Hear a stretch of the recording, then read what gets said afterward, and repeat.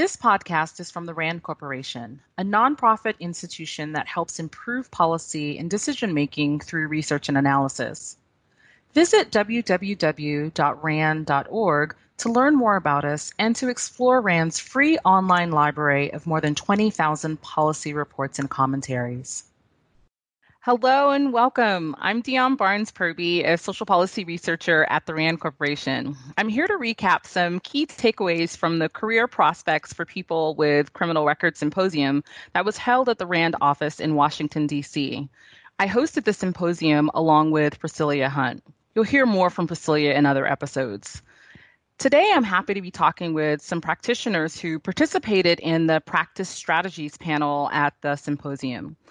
We discussed how to overcome barriers and improve employment outcomes for people with a criminal record through reentry, community supervision, and employer-driven programs.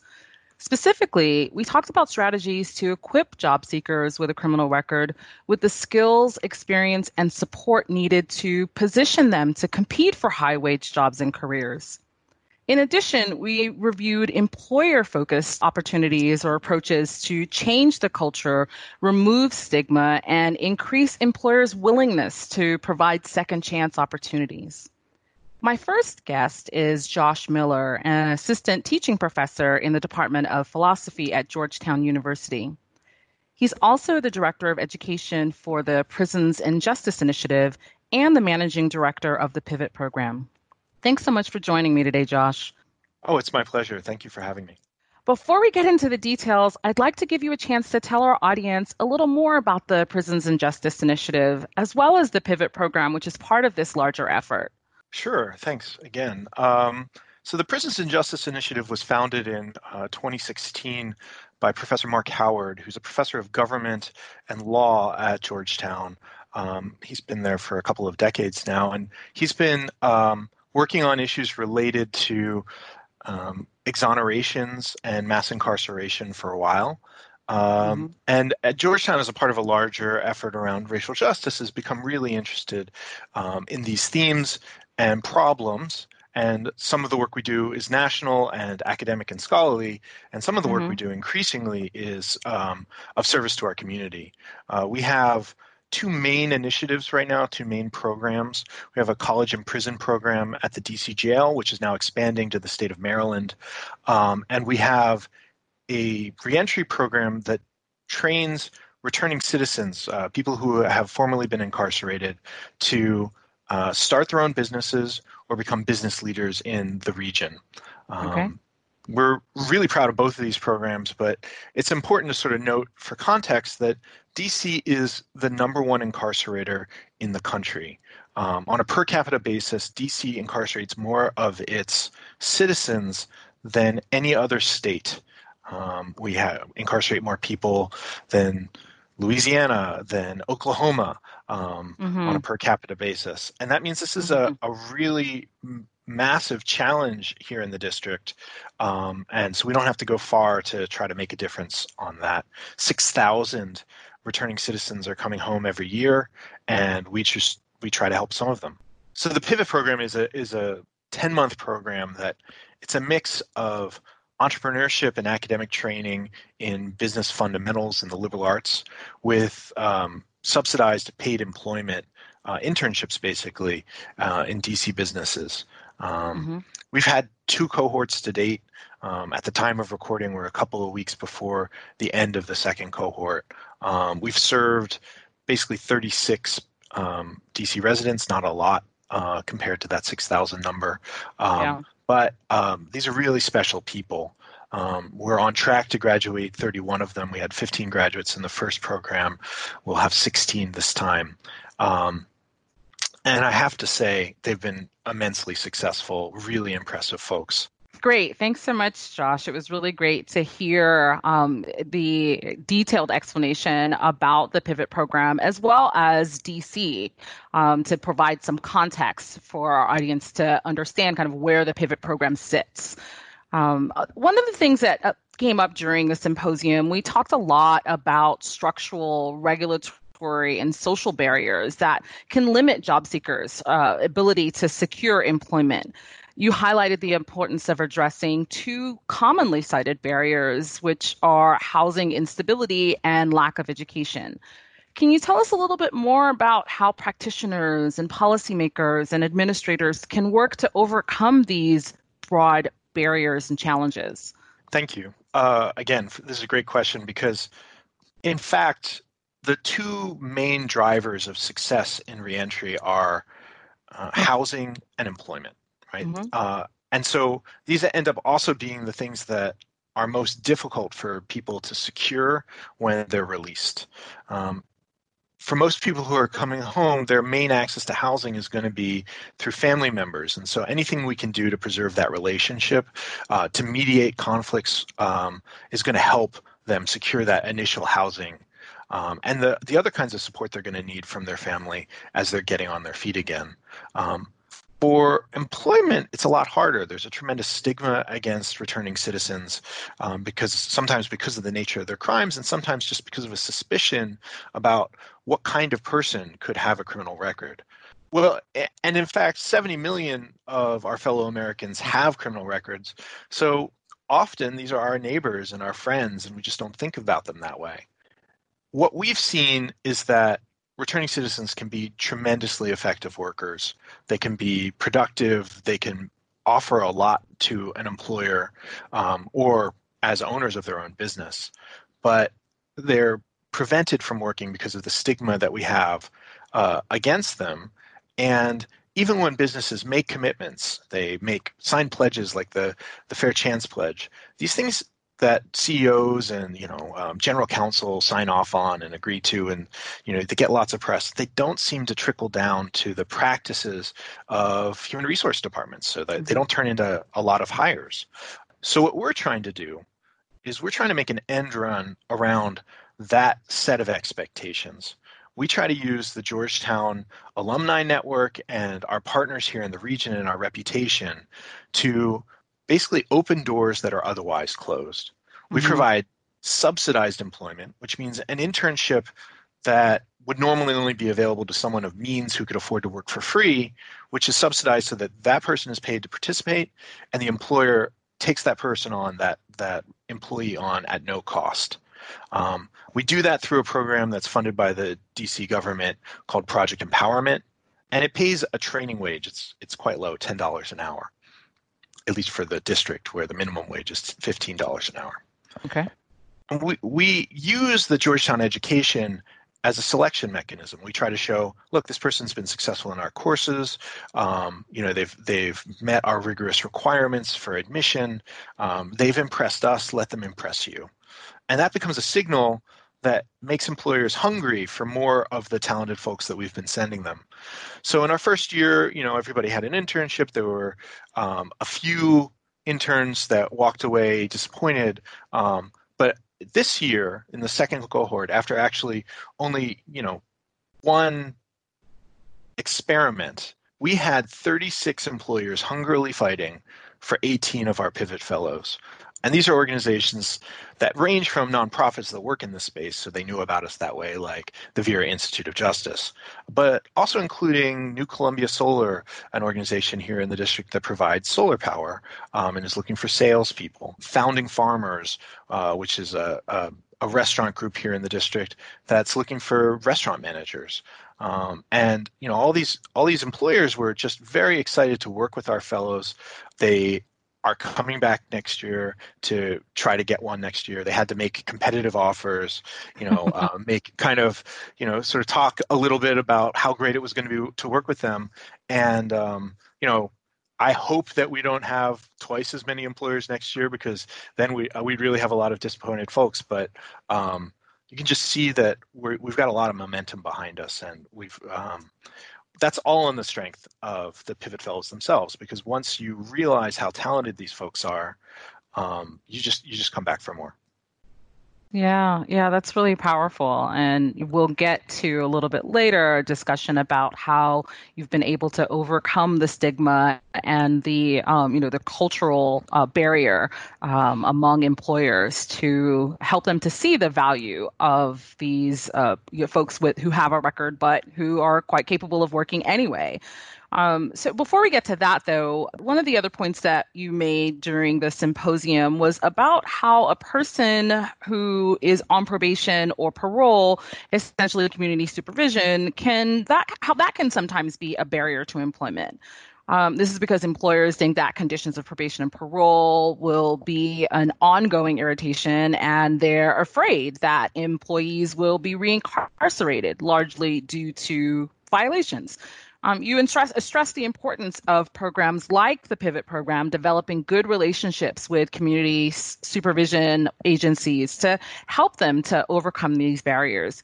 So I'd like to give you a chance to provide us with some examples of how you've been able to overcome this challenge and how it's presented itself.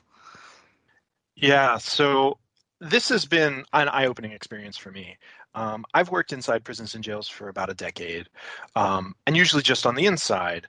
But since we've started doing reentry programming, I've started to spend a lot more time dealing with parole officers, and here in the district we call them community supervision officers.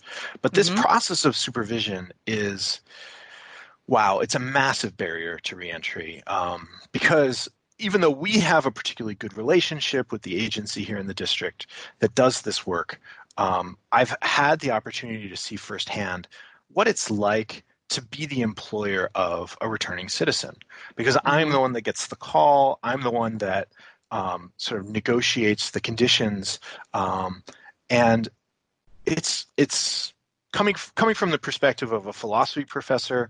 I just have to say it's blown my mind. So let me just give you some examples.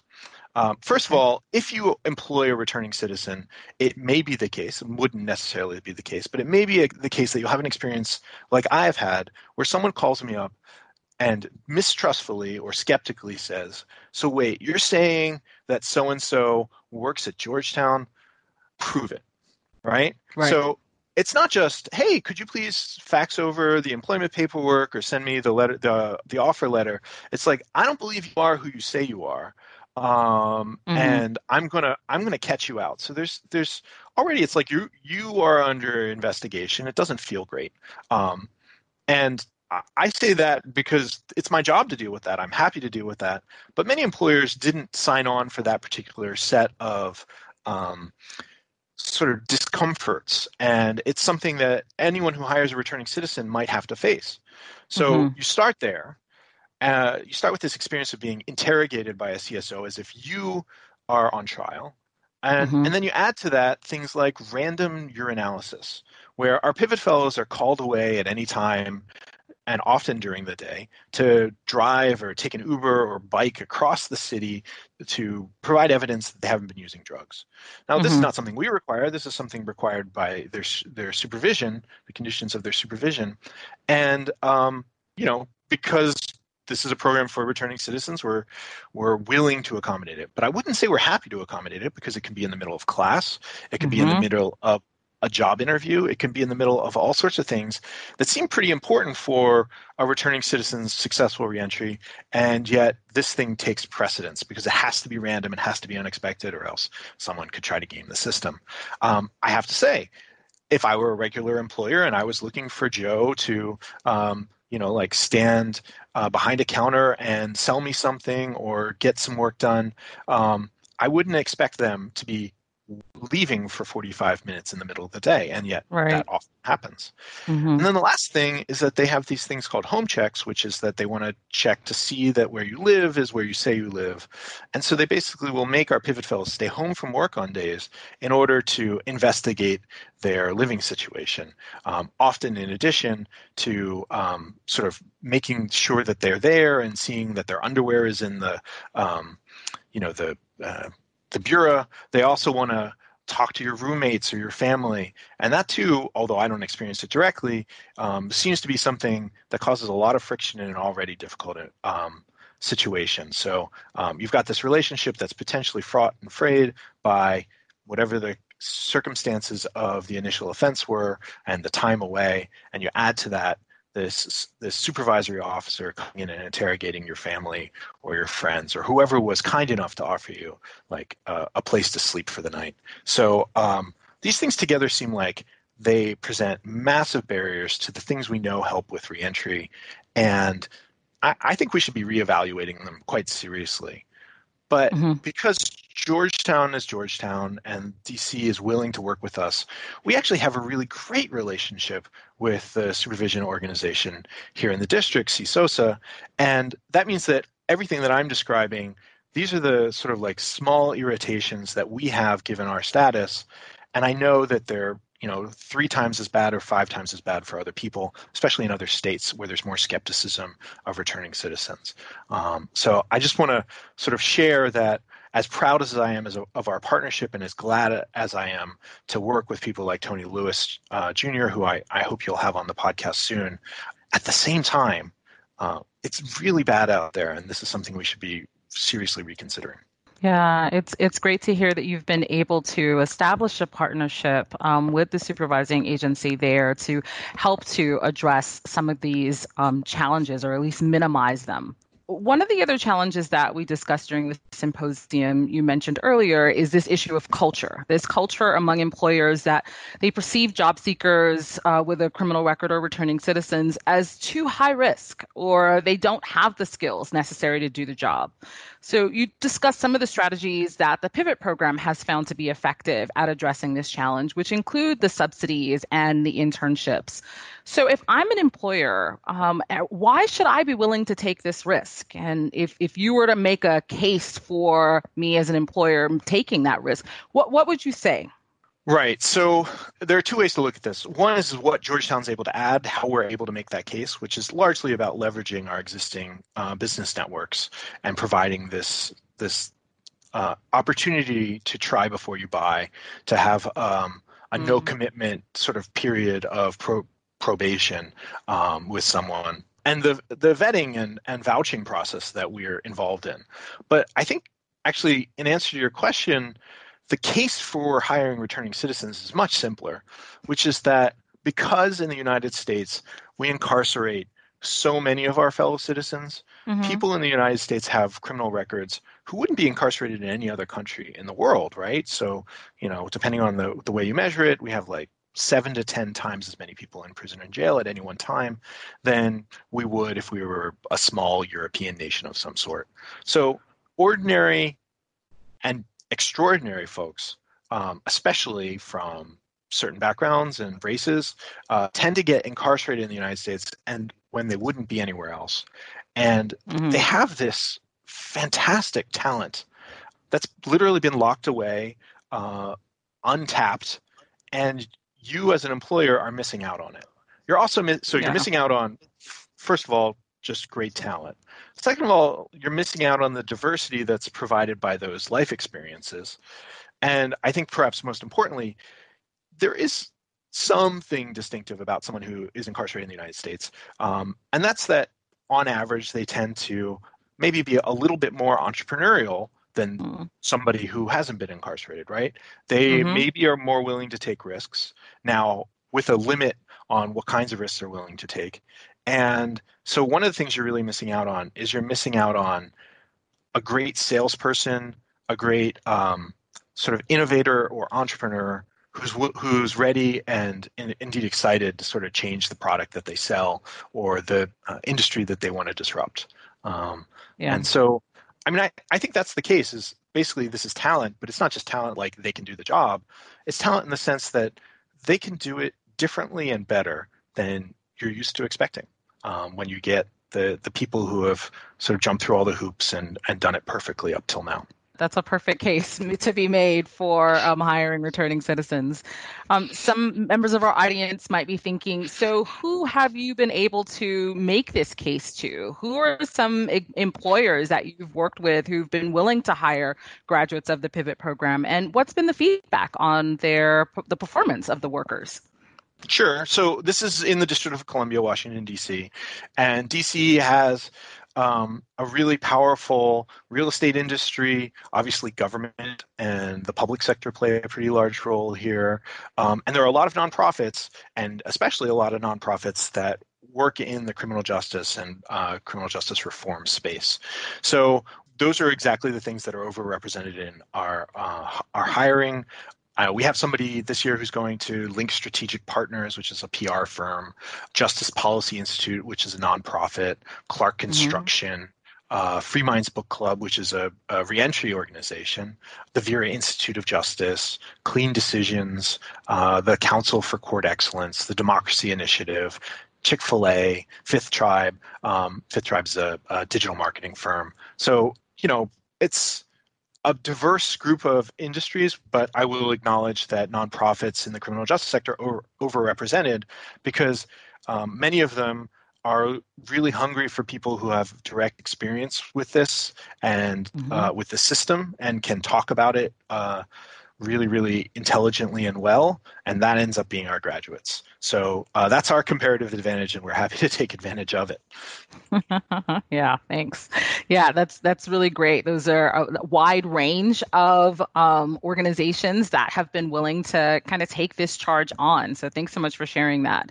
I've got one final question for you, Josh. Any practical recommendations that you have or take-home messages for job seekers, employers, and practitioners who are, working hard to try to improve employment outcomes for returning citizens? So my advice to employers is to look for unusual signals of talent to diversify your workforce. There are so many talented and capable workers who you're never seeing because of the criminal background check screen. You've got to affirmatively signal that you're interested in this population, though, because they already expect to be turned down. So they're going to know better to apply unless you say, this is what we do. This is not something we care about. So that's a piece of advice for employers. You're missing out. My advice to policymakers is basically to take advantage of this model to provide opportunities for subsidized work, to provide those opportunities for longer, and to make it easier in the way that only lawmakers can to try on unusual workers for size and see if they could find a home in a particular workplace, because the more work experience they have, the more hireable, the more employable they'll be. And often that's what's interfering. But I also want to return to the other theme, which is that we really need to reconsider parole and probation. We need to ask ourselves in a data-driven way, which is the kind of thing that Rand is quite good at, whether parole and probation are helping reentry or harming it, whether they're preventing recidivism or causing it. And by the way, I think we already know the answer to that, but I'll leave it for the experts. I do think that most supervision agencies pay at least lip service to the idea that their goal is successful reentry, but we need to do more than cheap talk. We need to signal to the people who work in these agencies that what we, the public, value is that they coach people to success rather than punish failure.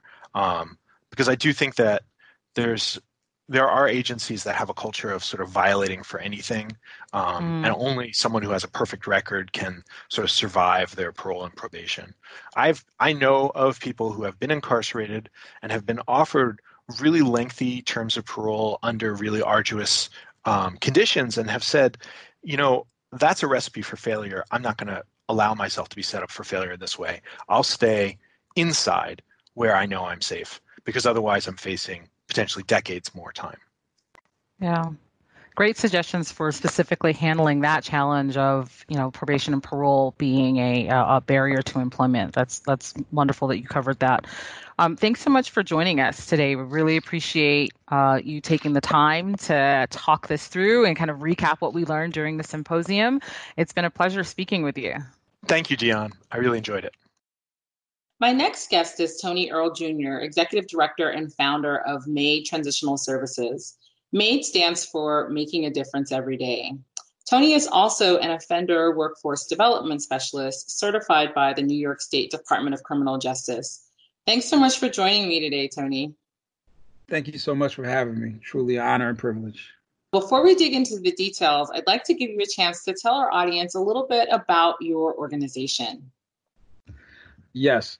Having witnessed the challenges of reentry and finding employment with a criminal record firsthand, alongside our co-founder and Deputy Executive Director, Tariq Green, MADE Transitional Services was founded in 2014. MADE is a reentry service provider, providing services to those in the New York tri-state area. MAID serves approximately 500 clients annually through direct services such as job placement, reentry, jail-based programs, and our transitional house. We have an additional reach of those with criminal justice involvement with our Fair Chance Hiring, job fairs, and other career-focused programs. Great. Thanks, Tony. I look forward to hearing a little bit more about exactly the features that you just described as we move forward with this conversation. But it sounds like MAID is definitely doing some great work in the community to help meet the needs of individuals with a criminal record.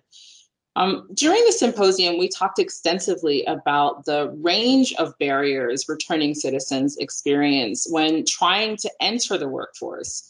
One of the key barriers you highlighted was culture. You talked about the need to dispel myths and remove stigma associated with hiring people with a criminal record. So following up on that, what are some of the strategies that might help change the narrative and the culture? I think having those who are directly impacted at the forefront and or at least involved in these conversations is a huge tool that we utilize at MAID with myself and our deputy executive director, both being formerly incarcerated. We're able to help change the face of what our returning citizens are able to accomplish and when given opportunities. I'll take a little this opportunity to share my personal testament, a brief version. After serving 31 months in the New York State criminal justice system, after returning as a first-time nonviolent drug offender with college education and numerous work history, just not recent.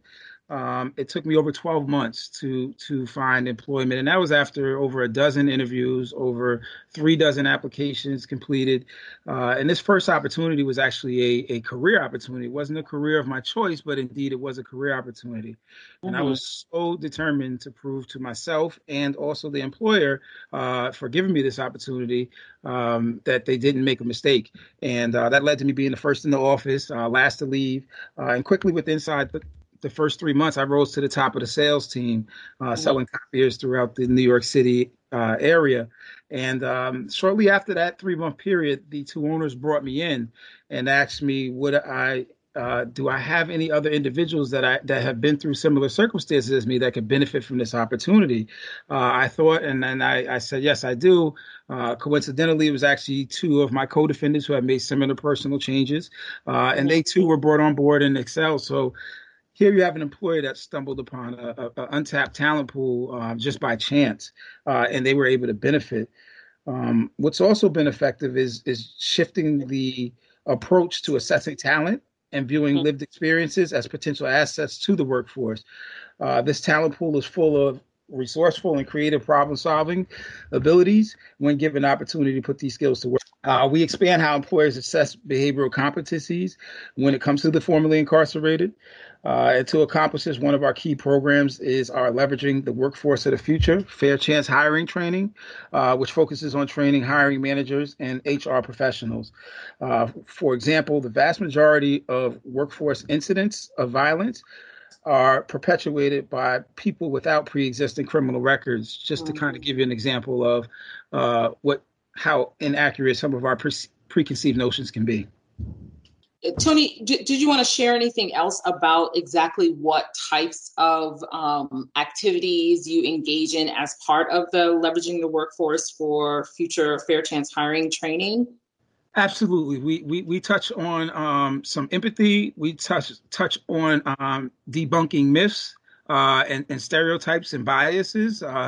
Unfortunately, if you are fortunate enough to not have either directly or indirectly been impacted by anyone in the criminal justice system, then you are limited to what you see on TV, and a lot that couldn't be any further from the truth or the reality of what you're dealing with when giving or considering second chance and fair chance hiring and the type of individual that you potentially could be bringing on board.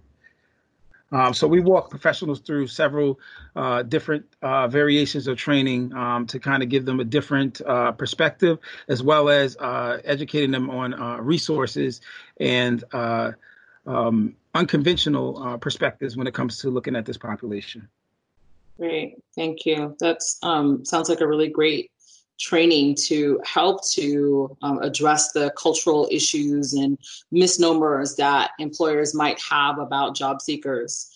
And I'd also like to follow up on one of your other points that you made during the symposium, which focused on how job seekers themselves can signal to employers that they're work ready, and the role that reentry programs like MAID can play in addressing employers' concerns. So can you describe what individuals and organizations like MAID can do to demonstrate job seekers' work readiness? Yes. So ultimately, it comes down to three things: assuming risk, gaining business value, and how fair chance hiring improves a business's bottom line. Helping employers understand these competencies is hugely beneficial in overcoming the barriers. At MAID, we work with employers to ensure that our referrals are vetted, prepared through programs like Ready, Set, Work, which is a job readiness training. And we also commit to a 30, 60, and 90-day check-in with employers on how our clients are progressing.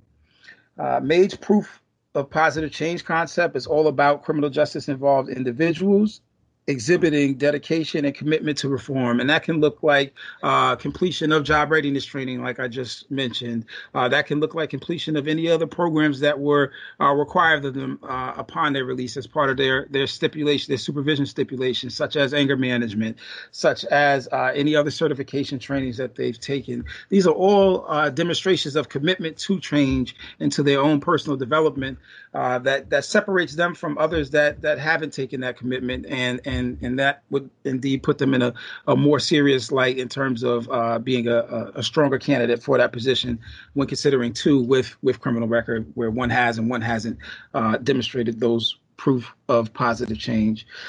You'll be hard pressed to find a reentry agency that doesn't incorporate similar approaches to working with employers, because these relationships in regards to employers willing to hire within those who have criminal records are far and few. Mm-hmm. But it's extremely important to not only manage but also maintain those relationships, again, by properly vetting the referrals that we do make. Wow, those sound like really good strategies for vetting and vouching, and also for job seekers to demonstrate that there has been change. And I'm sure that opens up opportunities to at least get their foot in the door that maybe wouldn't have existed before.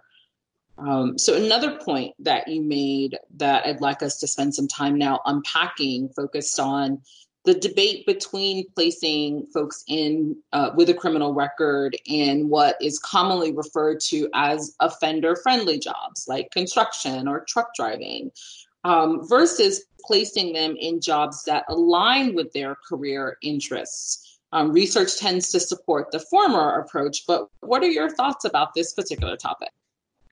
So after having been in this field for approaching 7 years now, prior to me entering this field, reentry was job placement based, where over the past 10 to 15 years, they've shifted to retention based.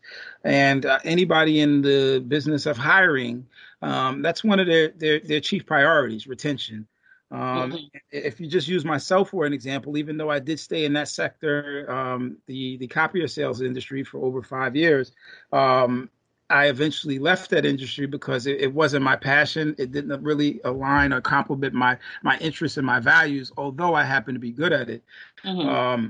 Where if we're looking at aligning individuals with their interests and their values, and we're looking at them growing and staying and growing within the company when we make these hires, if that's which is a chief priority, then it's extremely important that we don't pigeonhole our criminal justice involved individuals down, again, what you said are offender friendly occupations.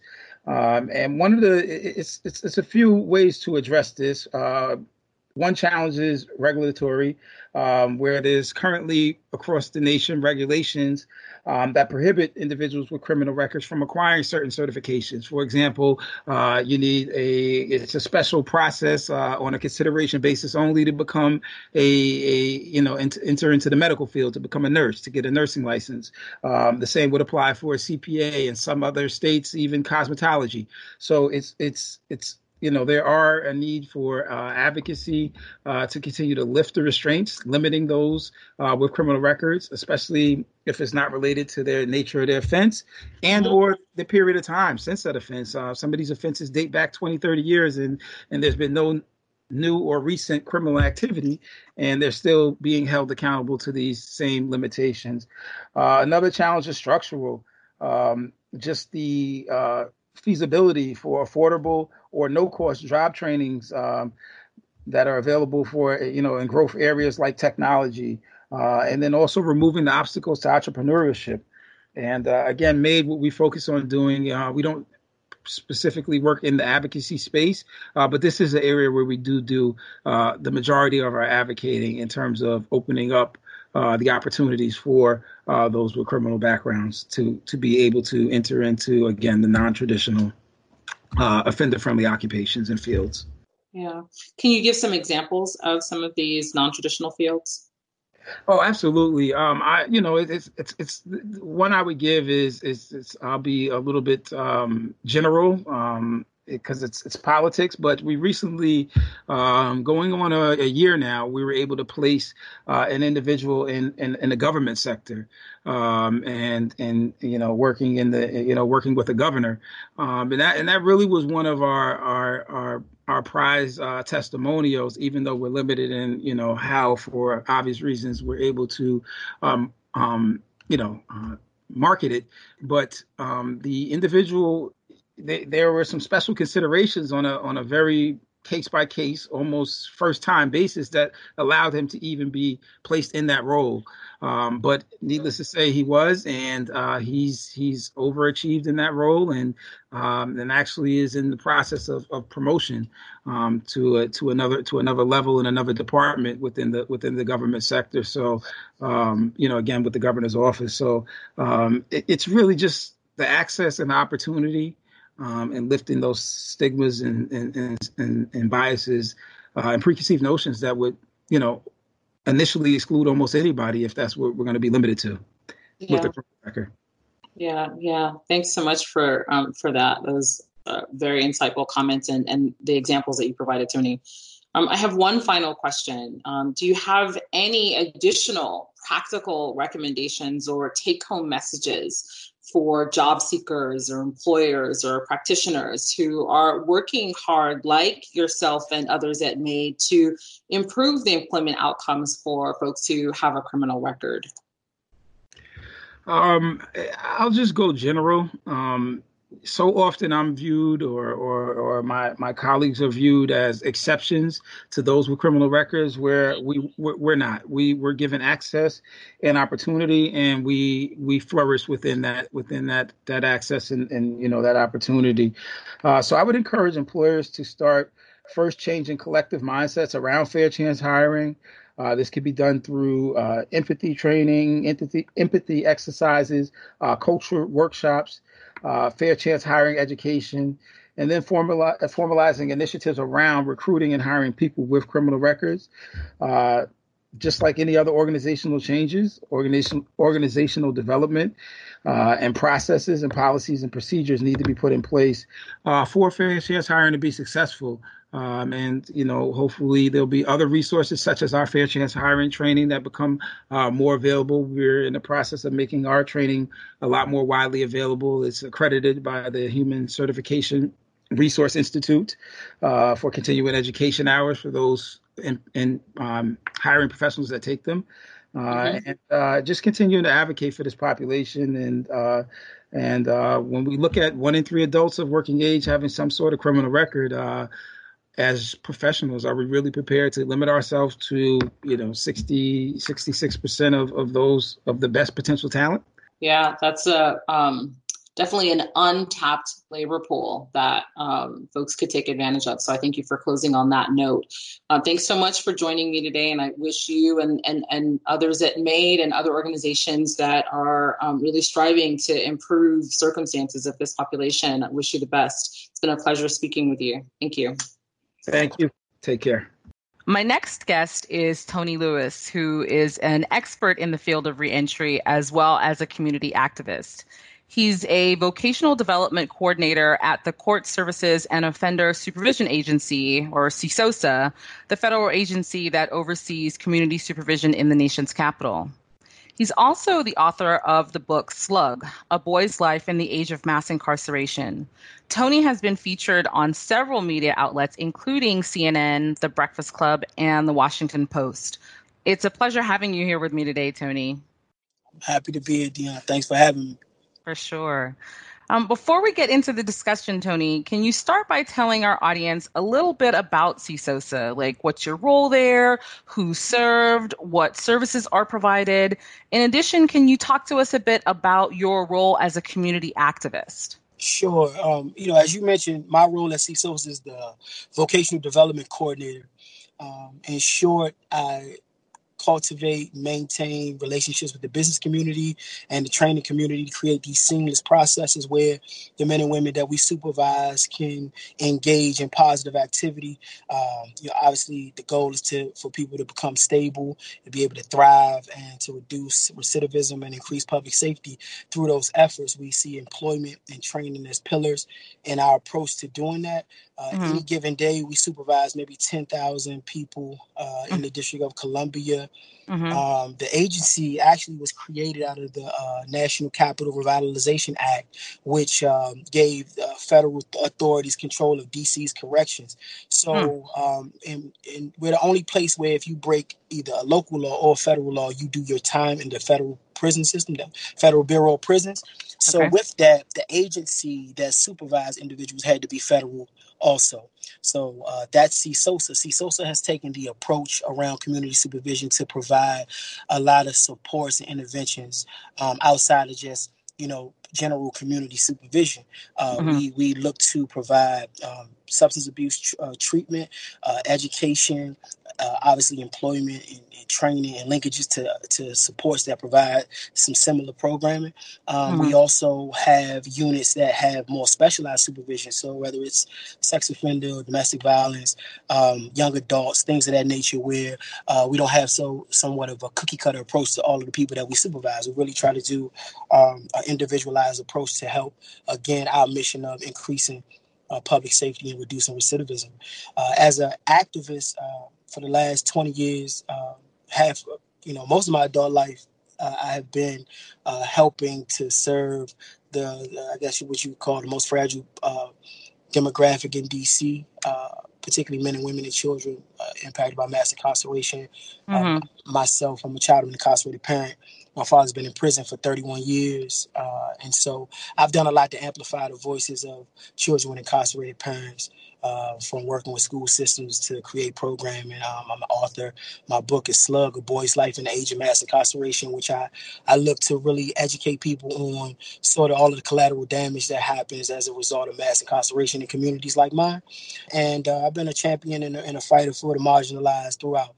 And I've been blessed enough to have opportunities to engage and impact locally and nationally around those subjects. Great. Thank you. It's really good to hear about the great work that you're doing both at CSOSA and in your community. Thank you. During the symposium, we talked a lot about the barriers returning citizens face when they're trying to get a job. And one of the key barriers that you highlighted was the lack of social capital. You talked about how people with a criminal record don't have the same opportunities or exposure or connections to positive role models or people who own businesses or those who have been successful in their lives. So I'd like to follow up on that by asking, what are some of the strategies that might help returning citizens to improve their social networks and build social capital? Yeah, that's a great question. I think mentorship is super important. And programs that can actually create the environment where individuals that have been formerly incarcerated can find a way to be attached to individuals that are doing some of the things that they aspire to do. And I think some of that connectivity needs to happen pre-release. I think it needs to be some pointed efforts to reach out to people while they are incarcerated, so that rapport and those relationships can be created, and for when people are released, they already have someone or multiple people that they can lean on for guidance and support. I think that's essential. I don't think that happens enough. I think the faith-based community, I know at CSOSA, we also have a faith-based initiative that aims to create mentors for the men and women that we supervise. But I think the earlier that can start, the better. And then in employment, one of the things that people I think don't speak enough about employment is the opportunity for people to get around pro-social peers, people that can open up their minds and eyes to things that they may have not experienced. And I use myself as an example, though I've never been incarcerated. I come from a community where that's so normalized, and I didn't really know professionals growing up. So my trek to where I am has been much different than my colleagues. So a lot of times we take things for granted that this is just the experience of everybody. Of course, everybody knows somebody that works, or everybody knows somebody went to college, or somebody that has a job or a profession. That's not necessarily the case. It wasn't true for me. I just, blessed enough to sort of navigate through. So I know that mentorship is essential, and I hope people look more to do that, and I hope that even businesses themselves look to actively recruit and mentor and create programming that can help bring men and women that have been formerly incarcerated into the fold. Right. Those are really great ideas for how to help this group of folks make the right connections, because it's not always baked in to our lives. I, like you, didn't have that kind of connection. That wasn't, in my environment either. So to build that in intentionally, I could see how that could be really beneficial to this group. During the symposium and even today, you all also talked about how important it is to provide wraparound services, multiple services, to help meet the various needs of returning citizens, and that there shouldn't be this sort of one-size-fits-all approach, because individuals have different needs and they have different backgrounds. So can you describe the types of services that you think are necessary and how they should be delivered? Sure. I really think it should be sort of a quadre, a menu of services. And, based on a person's needs, you can have a list of things that they can pull from to help. Those interventions can be around family reunification, or services and supports could be around family reunification. It could be around employment, housing, transportation. If anybody got any specialized needs, whether it was behavioral or mental health, domestic violence intervention, a lot of the things I think, substance abuse, anger management, conflict resolution, education, skill gap or skill set acquisition. Because if we don't take that approach and we put everybody in one basket, then, you may be absolutely meeting with this one individual. You might be meeting them and covering all the bases for that person. But for the next person, you're missing all the bases, right? So I think it's important that we align ourselves. And if agencies or programs can't do everything themselves, which most can't, then what you have to do is create these strategic partnerships. And I think for CSOSA, that's really been, I think, our foundation and what's allowed us to have whatever success we've had, because we understand that we can't check every box, but it is our responsibility to align ourselves with people and interventions that we can't provide and create. And that's part of my role as a vocational development coordinator in a lot of ways, is to create those relationships, those partnerships that will allow us to help our people where they need help.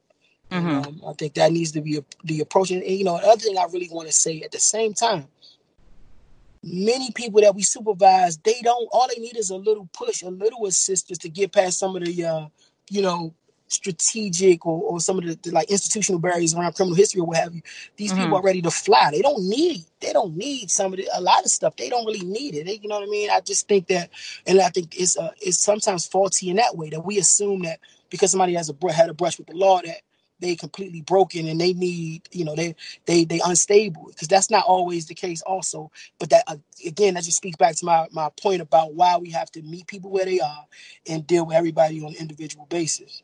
Yeah. All of those different services that you talk about and the approach to meeting folks where they are at by leveraging the relationships that you build to just get them, maybe over the hump. Somebody may need a little help. Somebody may need a lot of help. So it's great that you've sort of identified the different types of services that are needed, but also the way to go about customizing and individualizing the kind of service plan that's needed for this population. And for individuals, I shouldn't even say the population as a whole, because it's, they're all individuals and the way you serve them may be different for each person. Absolutely. So let's talk about employers. What role do you think employers play in helping job seekers get a foot in the door? And how do you work with employers? You talked about partnerships before. How do you work with employers to help them to see the value of tapping into this labor pool? Yeah, my approach really has been like all you can ask from the business community is that they're open, right? That they remove sort of these blanket hiring policies and, really offer opportunity to all people and really look for the best talent. And my approach has been to having conversations with them around the fact that within this population of returning citizens, as we call them, there's immense talent. This is an untapped resource that could literally benefit your productivity and your company, and immediately and in the long run. And you will be doing yourself a disservice to not allow people from that pool of talent to apply for jobs or that they cannot be hired at your particular company. And so based on that, I've been able to, even if it's just, hey, start with one, give me one shot, let me send one person, right? And then that person is able to forge a pathway for many returning citizens behind them. This population is loyal. This population is eager to prove themselves. They have talent. I mean, I'm talking about such brilliance, and it's just they have not had the opportunity pre their incarceration and post incarceration to have the benefit of having access to certain opportunities. And I think for all the employees that I work with over my at this point 16-year career in reentry, I very seldom have had experience where people say, well, I can't deal with you anymore. Unfortunately, if you have a returning citizen that maybe makes a bad decision or does not work out, sometimes that can have a negative impact because people say, oh, that's all of them. And when you have hundreds or thousands of them that do amazing, that's never the standard, which is sort of unfortunate for me. But at the same time, we've had great success. And again, the business community, I think, just really has a responsibility to really give everybody an opportunity. Don't judge people on their past transgressions. If they have the skill set in the attitude, aptitude, desire, all the things that you look for in any employee, then I think you should give them the opportunity. Because every day we see people that have no criminal history that get fired from jobs. Right. Right. Every day we see people that don't have a criminal history that misbehave on a job or steal from a job or steal time from a job. All of these things that I feel like are unfairly attached to returning citizens, because the returning citizens that I know that get jobs, that I've gotten jobs, they keep those jobs. Yeah. You know what I mean? So I think we really have to sort of reimagine how we look at this population. At the foundation, for me, I really believe that people don't necessarily see the value in this population, right? When they look at this population, all they can see is risk. These people have paid their debt to society. They're in my opinion, particularly when their crime has no rational relationship to the job that they're doing. Right. If we're not saying, hire a bank robber to work at Wells Fargo. Right. So if it's not that sort of like one-to-one thing, I think people have to really explain to me, why can't a guy with a drug offense do maintenance in your building, right? Like some of this stuff, it just makes no sense. And we've taken this approach to just block everybody out. And again, for the business community, it's hurting you. You're missing out on, especially in this world, especially with young people, millennials who stay somewhere for like 6 months and then go on to the next job. This population will be loyal to you and they can help you thrive. So yeah, that would be my take on that question. Yeah, I want to follow up on a point that you made about risk and how employers are reluctant to take that risk. So tell me how you convince a prospective employer to see it as an opportunity rather than a risk. Yeah, we talk about all of the different interventions and our assessments and our process at CSOSA that we take people through prior to referring them to, an employer.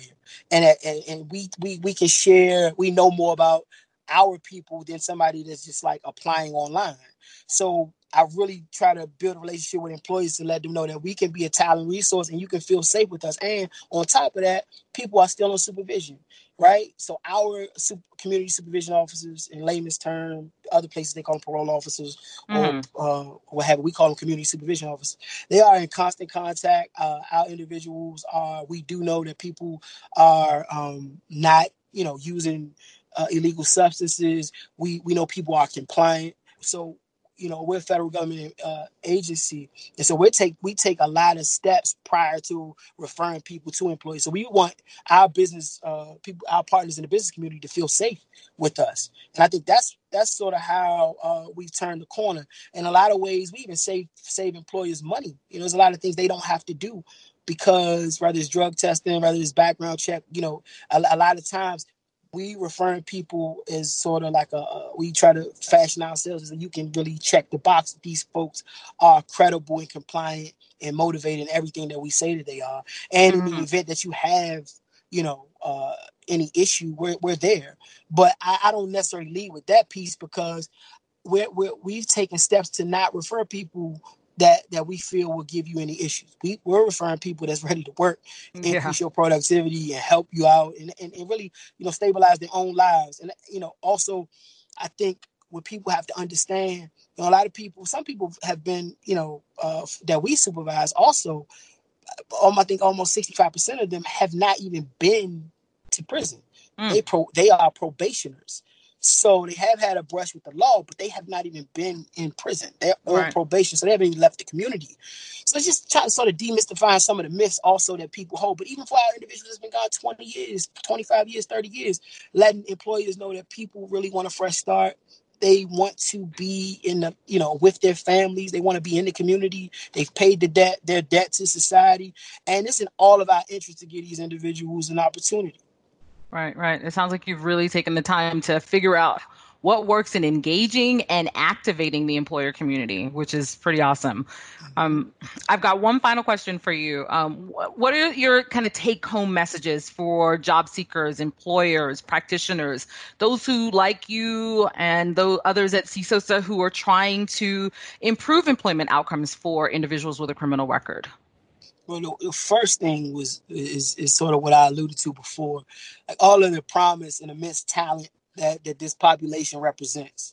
That is a benefit for companies and is a benefit for the community if this population can be positively engaged. I feel like they have so much to offer all of us, and people should not continue to be marred or marginalized by things that they've done in the past, things that they've been accountable for.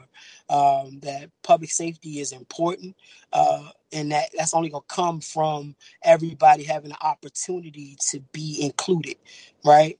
And that we're taking every step possible to prepare men and women from, sort of our general assessments, from the amazing work that's done by our community supervision officers, but also through our ability to partner and refer people to additional skill set enhancement and trainings that's getting people exactly what employers are looking for. Here in the District of Columbia, we've also been able to partner with the DC Department of Employment Services to, embark on this transition employment piece where basically you can test drive an employee, right? You can almost for 6 months, the city will cover their pay a subsidized wage. So not only can that person increase their skill set, but you as the employer can train and you can see what this person, who this person is currently, not what this person has done in the past, but who this person is currently, and you can actually help this person develop into exactly what and who he or she wants to be. And so it's a win-win when we do that, right? Your business increases productivity. You have a deeper stake in the community. You're looked at more favorably by the community, and the most important thing is these people get a chance to live and thrive and raise their children and impact their immediate families and communities in a positive way. And I just only hope people can see it that way and not let, what could potentially go wrong get in the way of what could potentially go right. Right. I like the way that you characterize that as a win-win for everybody. So all of this has been very informative, really helpful to understand from your perspective as someone who's on the ground working directly with the returning citizens, with community organizations, with employers. It's great to hear your view on kind of what works in that space. So thanks so much for taking the time to talk with us today. Thanks for having me. My next guest is Andrew Morton, who is the Director of Certification Affairs at the Society for Human Resource Management, or SHRM. Andrew provides strategic leadership and direction for several of SHRM's inclusion initiatives, which include programs that focus on veterans, on military families, individuals with disabilities, as well as retention and engagement programs that include SHRM's Getting Talent Back to Work initiative, which we'll talk about momentarily. It's a pleasure to have you with me today, Andrew. Thank you for having me. It's a really great opportunity to talk about an important component of our workforce. Before we get into the discussion, Andrew, can you start by telling the audience a little bit more about SHRM? Well, sure. And, SHRM is the professional society for human resource professionals, and we have over 320,000 members across 600 chapters across the United States. But beyond being the professional society for human resource personnel within organizations, I think SHRM is really a leading advocate for better workplaces. And what I mean by that is we not only see ourselves as a professional society for HR, we see ourselves as the subject matter expert when it comes to best workplace practices, whether that's in hiring personnel, keeping them engaged, retain, culture of an organization, many of the different policies and legislative initiatives that support our workforce, whether it's related to, in this particular case now, COVID-19, getting the workforce back to work. And organizations look to SHRM to help them determine what their strategy is going to be. And today, specifically, really, it's about inclusion initiatives. Diversity is a recruiting goal. Inclusion is a business imperative. And you can't have inclusion without specific best practices in your organization. And when I say inclusion, there's, I think, nearly 18 different categories of inclusion relative to the demographics, cultural background, ethnic background, and or circumstances of your employees. And second chance employment, returning citizens is certainly a big part of it. Right. Thank you for outlining kind of the bigger picture initiative and objective of the organization. During the symposium, we talked a lot about barriers individuals with a criminal record face when trying to get a job. And you specifically talked about the importance of breaking down cultural and institutional barriers. What are some examples of these barriers, and how can organizations like SHRM seek to address these challenges? Yeah, so one of the barriers that we found through the combined research that we've done at SHRM, and SHRM does research across all different parts of the workforce and things related to the workforce, we found that many what we would call people managers, or many managers in the workplace, were open and receptive to hiring people with criminal backgrounds. 82% of them, as a matter of fact, if they were the best candidate for the job. 3/4 of hiring managers. But the challenge that we found really was that HR professionals themselves were skeptical. HR professionals were the barrier. And in many cases, it wasn't born out of any ill will or anything related to anything personal about returning citizens. It was concerns with the legalities and ultimately the things that they may have within their purview where they have to protect the organization. Mm-hmm. So many of the barriers we had to break down weren't related to anything else other than breaking down perceptions and stereotypes about what risk the organization may be at if they embark on an inclusion initiative like hiring returning citizens.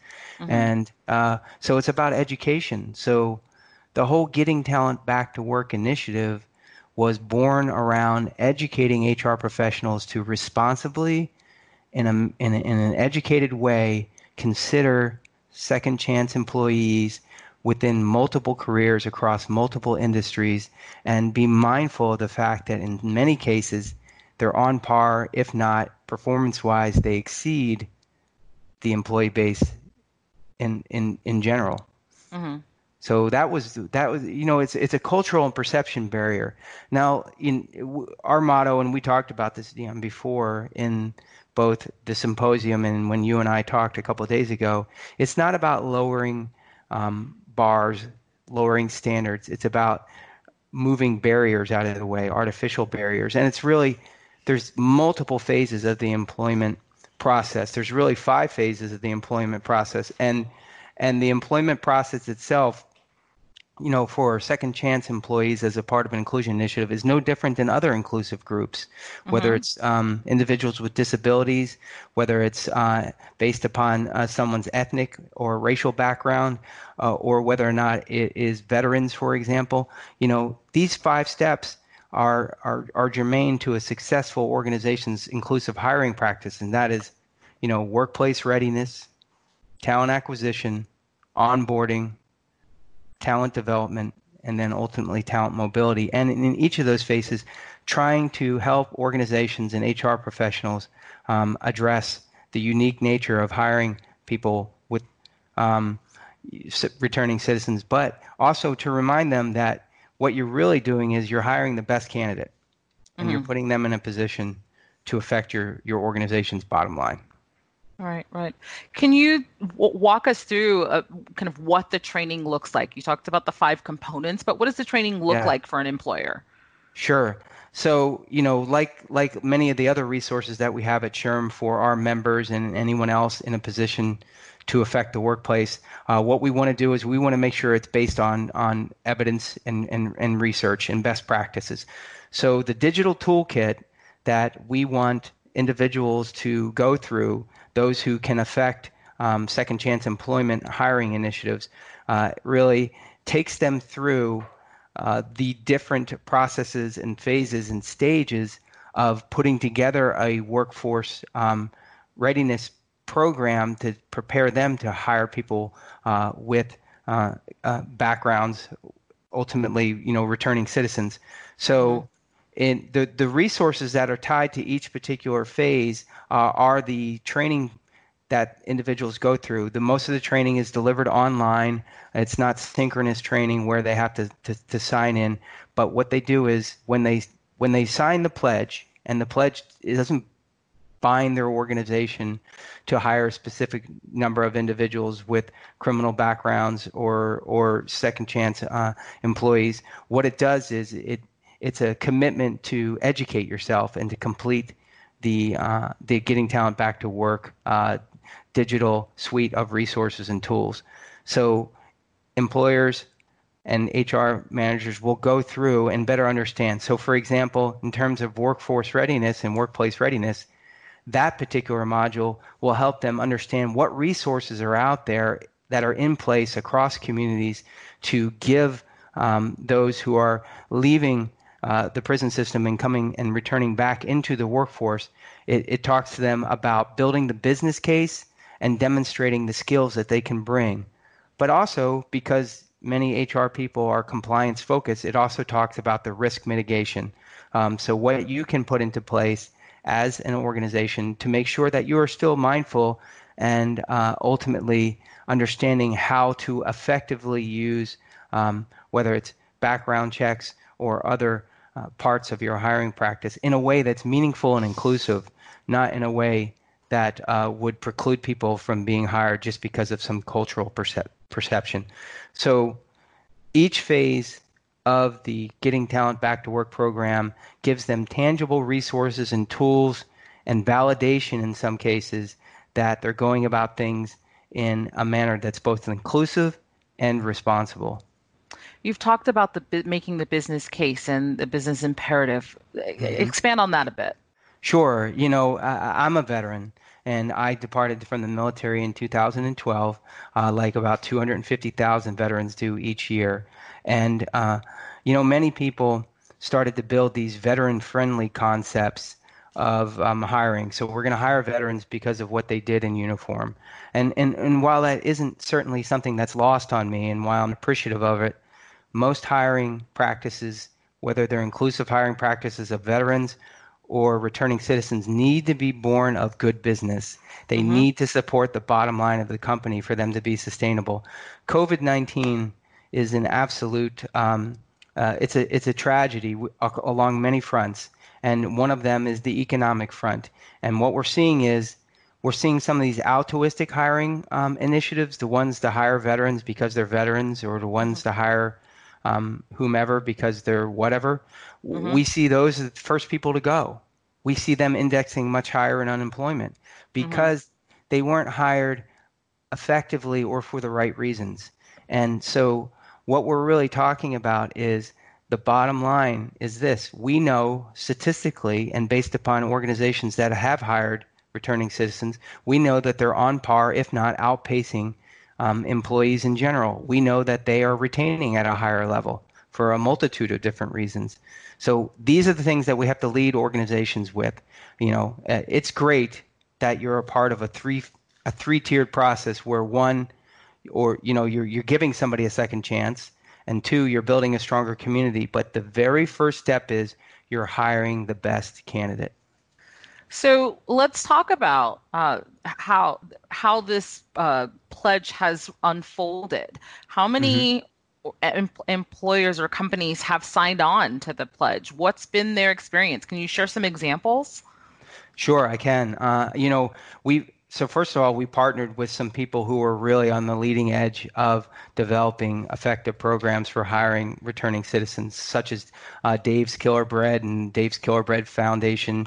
Genevieve Martin, who is their executive director, was really a leading component of SHRM putting together the Getting Talent Back to Work program. So Dave's Killer Bread, for example, has really led by example and in hiring people with maybe a criminal background, regardless of whether or not they were incarcerated, and understanding that they were going to do it by example. We've got great examples within the Getting Talent Back to Work website, talking about the case for hiring returning citizens. There's a great Q&A in there with the American Working Forward with David Rattray, who's the executive VP of the Center for Education and Excellence, and he talks about the reasons why individuals with criminal backgrounds coming back as second chance employers are really given an opportunity to demonstrate what they can really do. We've seen organizations like Johns Hopkins, as a part of the healthcare space, lead the way in hiring people who are second chance and returning citizens. And you know what? They're indexing at a fraction of the challenges they're facing with employees in general. Organizations big and small. We've had thousands of organizations sign on to the pledge. And what we're finding is the more that they educate themselves, regardless of industry, on the best practices, the more successful that they are in putting together a broader initiative. And it's beneficial, again, not just to the organization, but to the communities in which they work. Well, it sounds like the employers have really benefited from the Getting Talent Back to Work program. That's great to hear. Do you have any take-home messages? Anything that you would like to share with employers or job seekers or policymakers in this space? Yeah, in terms of policymakers, what I would share legislatively is that we just really need to continue to take a hard look at barriers to inclusivity, whether it's the second chance employees who are coming from our reform system back into the workforce, we need to take a look at what are necessary preconditions for specific occupations. SHRM is not going to be the one to change these laws. All we can do is recommend that some of these artificial barriers be reconsidered and removed, because what we found is second chance citizens who are coming back and returning to the workforce, what we found is that if given the opportunity, they thrive. So we want to look legislatively at some of the requirements across states and across the country. From an employer's perspective, what I would tell them is be educated and understand how to effectively and responsibly hire any person, regardless of what affinity group they're in. So one small example, we're not saying that you shouldn't use background checks in your or background screenings in your employment process. What we're saying is they shouldn't be front-loaded in a way that's discriminatory, or they shouldn't be used in an overzealous way. Or you should ultimately allow the individual to come in and lend context to their background if indeed they do have a criminal background, vet it against what they'll be doing every single day, and make a determination based upon facts and research versus some sort of preconceived stereotype. And what we've also found too, by the way, is many of the organizations, particularly public-facing organizations inside of the restaurants, for example, or other hospitality organizations, what we found is when clients find out, when customers find out that organizations have committed to hiring returning citizens, they actually embrace that organization even more. So this preconceived notion that if one of my waiters is a returning citizen and an individual finds out about that, then they're gonna look down upon my brand. That is absolutely the antithesis of the case that's happening. That's not true. They will actually embrace your brand more. That statistically is a fact, and that's what some of the small organizations and big organizations are telling us through the research. So what I would tell employers is, don't make preconceived notions about it. You're hiring the best candidate for the job. There are workforce readiness programs that are getting second chance citizens the opportunity to come back into the workforce even before they start within your organization. And then when you give them the chance, remember this, that it's an entire employee life cycle. There may be some unique needs and support that they may need, but that's no different than a veteran. That's no different than someone with a disability in the workforce, seen or unseen. So look at the totality of the situation and understand that the business case tells you that we've got an amazing pool of incredibly talented individuals that can help your bottom line, but we can also make our communities better. Yeah, well said. Thank you so much for your time, Andrew. Really appreciate it. It's been a pleasure talking with you. And thank you all for everything you do, and let's get everybody back to work. I completely agree. Thank you. RAND is a nonprofit institution that helps improve policy and decision-making through research and analysis.